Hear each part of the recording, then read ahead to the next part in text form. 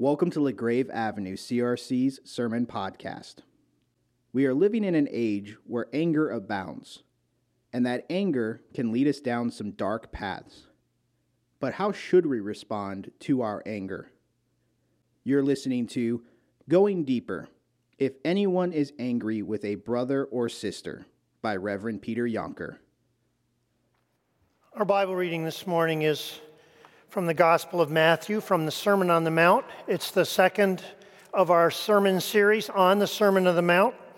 And I'm going to be reading Matthew 5, verses 21 through 26. And let me remind you, and I explained this last week, why we called it this. The sermon series is called Growing Deeper. And it's called Growing Deeper because we will hear that throughout the Sermon on the Mount, Jesus is always pushing beneath the surface of commandments towards the heart of them. So he doesn't just want surface rote obedience. He wants obedience that comes from a transformed heart.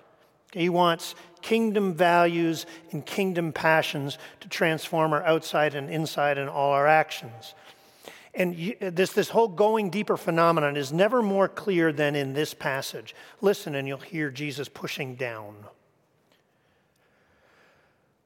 You've heard it said to the people long ago, you shall not murder. It's one of the 10 commandments that Bob read earlier. And anyone who murders will be subject to judgment. But I tell you that anyone who is angry with a brother or sister will be subject to judgment. Again, anyone who says to a brother or sister, raka, is answerable to the court.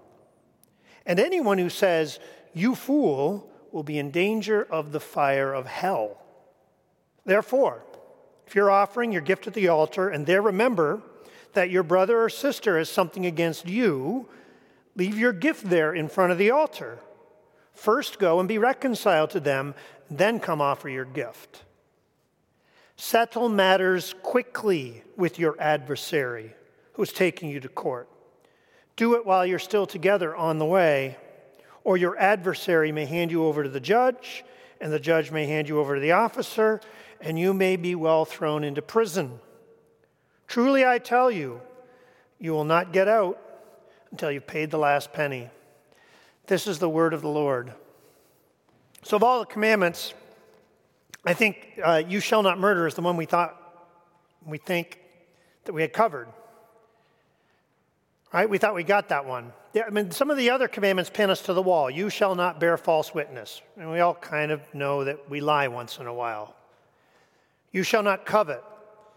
I might have coveted some of my neighbor's stuff before. But you shall not murder. I've never killed anyone. Well, at least I got one A on my report card. Look, Jesus, look at what a good person I am. But then Jesus starts to go deeper. He says, hold on there a second, Peter. Hold on there a second, the rest of you.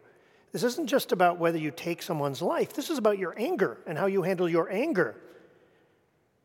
If you've ever been angry at a brother or sister, you're in danger of judgment. If you've ever called your brother or sister raka, you are likely to be taken to court. And if you've called your brother or sister a fool, you are in danger of the fires of hell.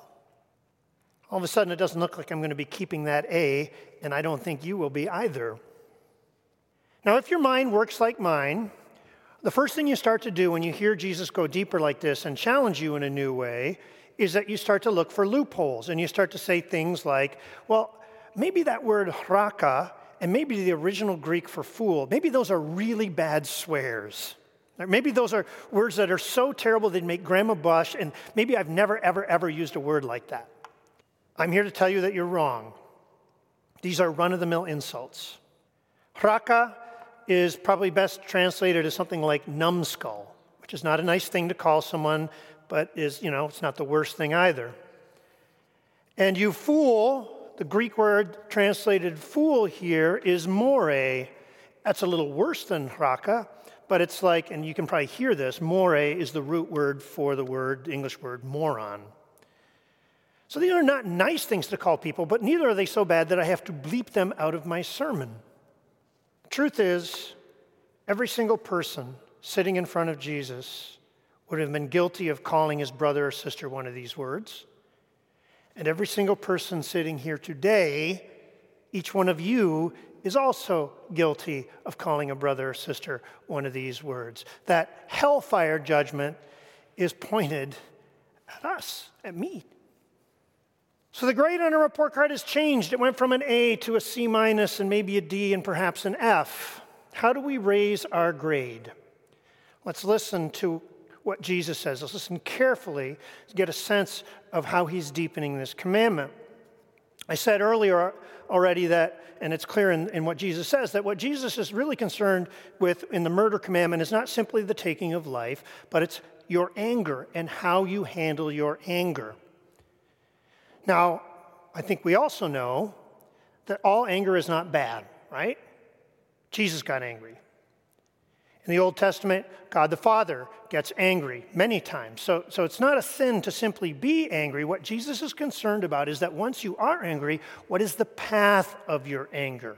In which direction does your anger go? That's when the trouble can start.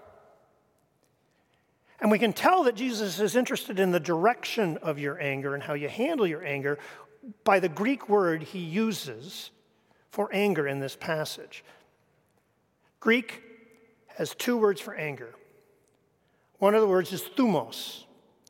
Thumos is like that initial spasm of anger you feel when someone wrongs you or when you see something out there in the world that you feel is wrong.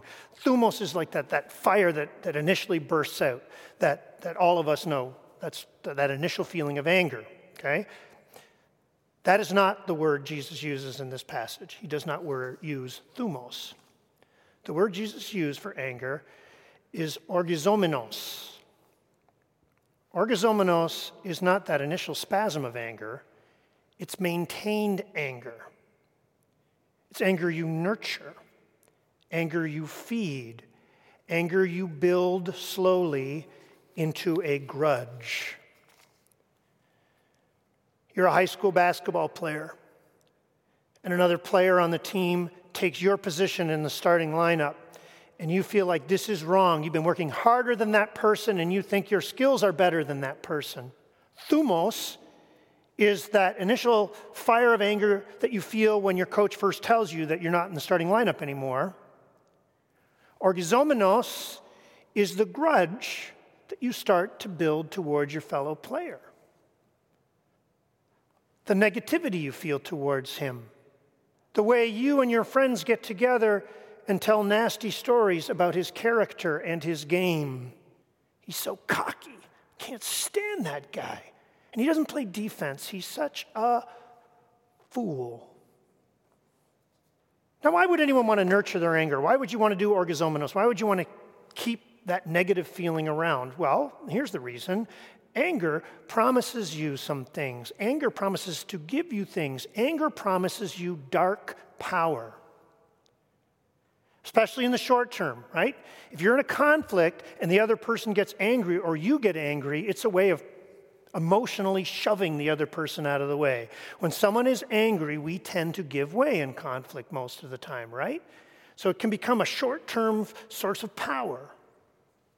Anger can also give you community. It can bring you people. What do we do when we're angry? We start telling our angry stories to people around us, and then eventually we find people who share our anger. And sometimes we form little tribes where we tell each other our angry stories, where we nurture each other's anger. Communities of anger are very, very dangerous. Anger can also promise to cleanse you of your sins. How does anger do that? Now, I want to be careful here, because people like Rachel Den Hollander have taught us that we need to listen to victims who have suffered abuse, and we have to believe their stories, and we have to honor them. But anger can become a sort of a justifying thing when you're not simply the victim of something bad that's happened to you, but when your sense of grievance at that victimhood becomes the animating purpose of your entire life, becomes the center of who you are, and you return to it again and again. Because anger has this power to make you feel righteous, right? When you're angry, you feel justified. And when it becomes the central animating principle of your life, any action you may take is justified because of what those people did to you. Start a riot, burn down a building, threaten violence. It's all fine because of who those people are and what they did. Orgizomenos, nurtured anger, sustained anger, is a terribly dangerous path for our anger. And I don't know if you noticed or not, but in Jesus' warnings, the way he phrases his sermon, he describes a path, a trajectory for anger, a specific one, right? Okay, Jesus starts by saying, if you're angry at your brother or sister, you're in danger of judgment. But then if you say raka, that's a little worse, now we're going down the path, then you're in danger of court. And if you call fool, a little worse yet, then you're in danger of the fires of hell. So Jesus is there are lots of bad paths that your anger can go down, but Jesus is describing a specific one. He's describing the path of contempt. Anger that turns into contempt. What is contempt? Contempt is when you start to see your adversary in terms of that thing that he or she did. So it's not simply that they did a foolish thing, but they're a fool. It's not simply that they did something that you think is disgusting. You think they are disgusting, and you attach a name to that disgusting person.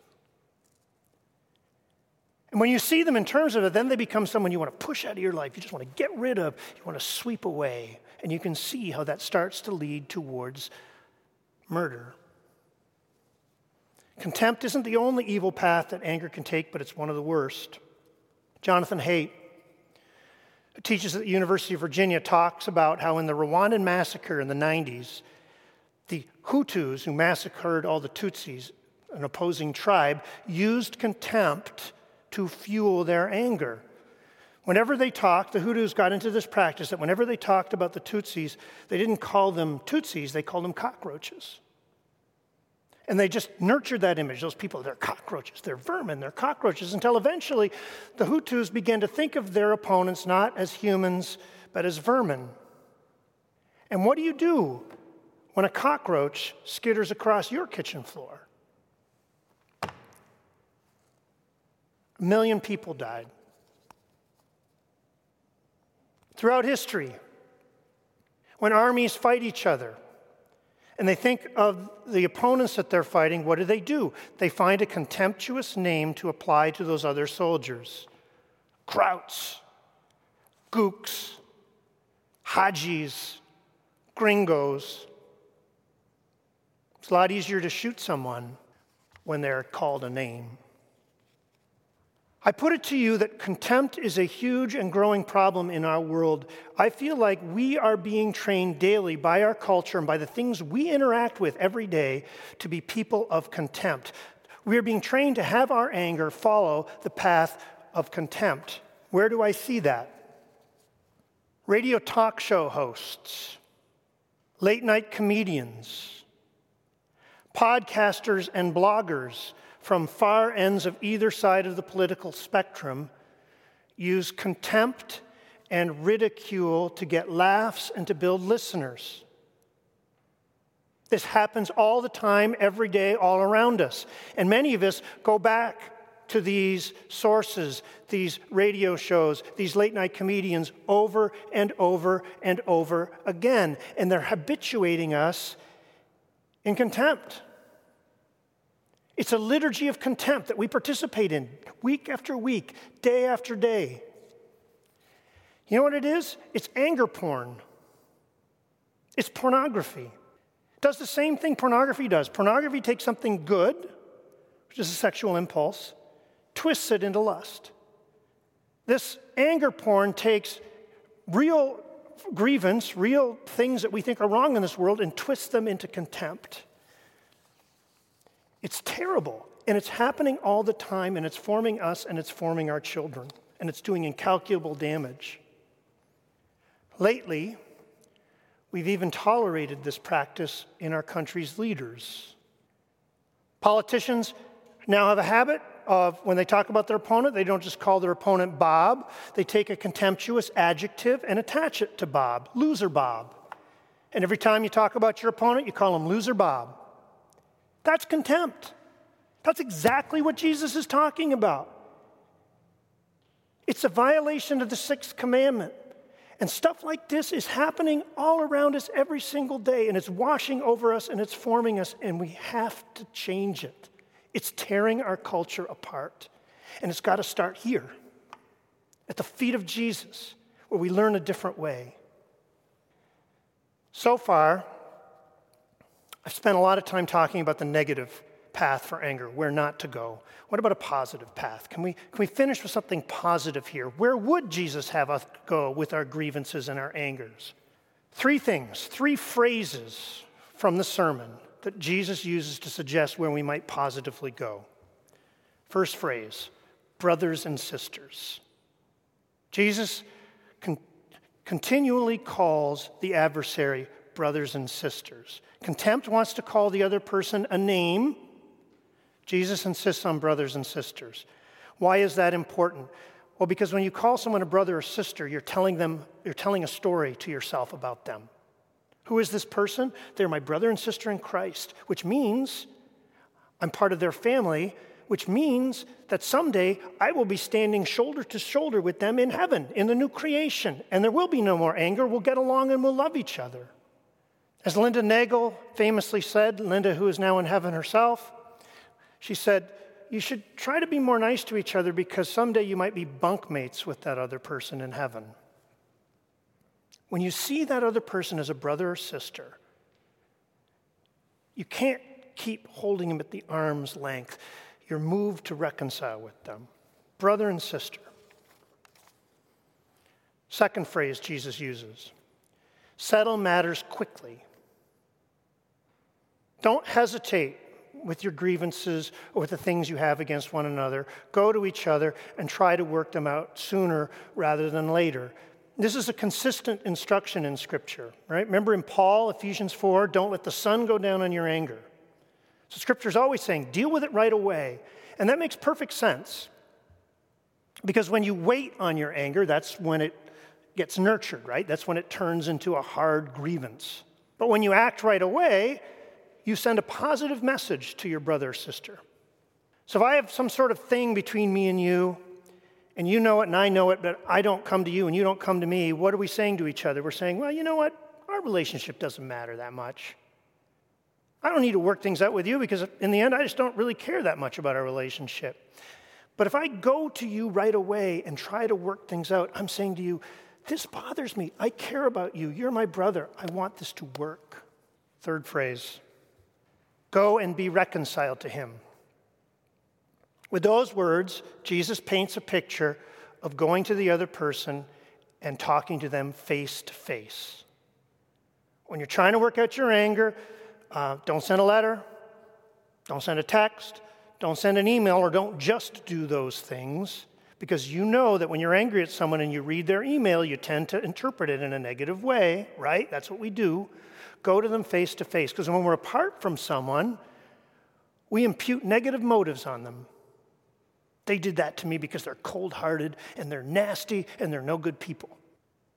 But then you go to see them face to face and you realize, oh, it's much more complicated than that. They have feelings. They have things they love.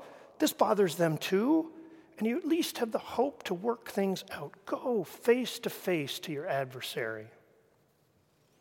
Now, none of these 3 things are guarantees. You could go quickly.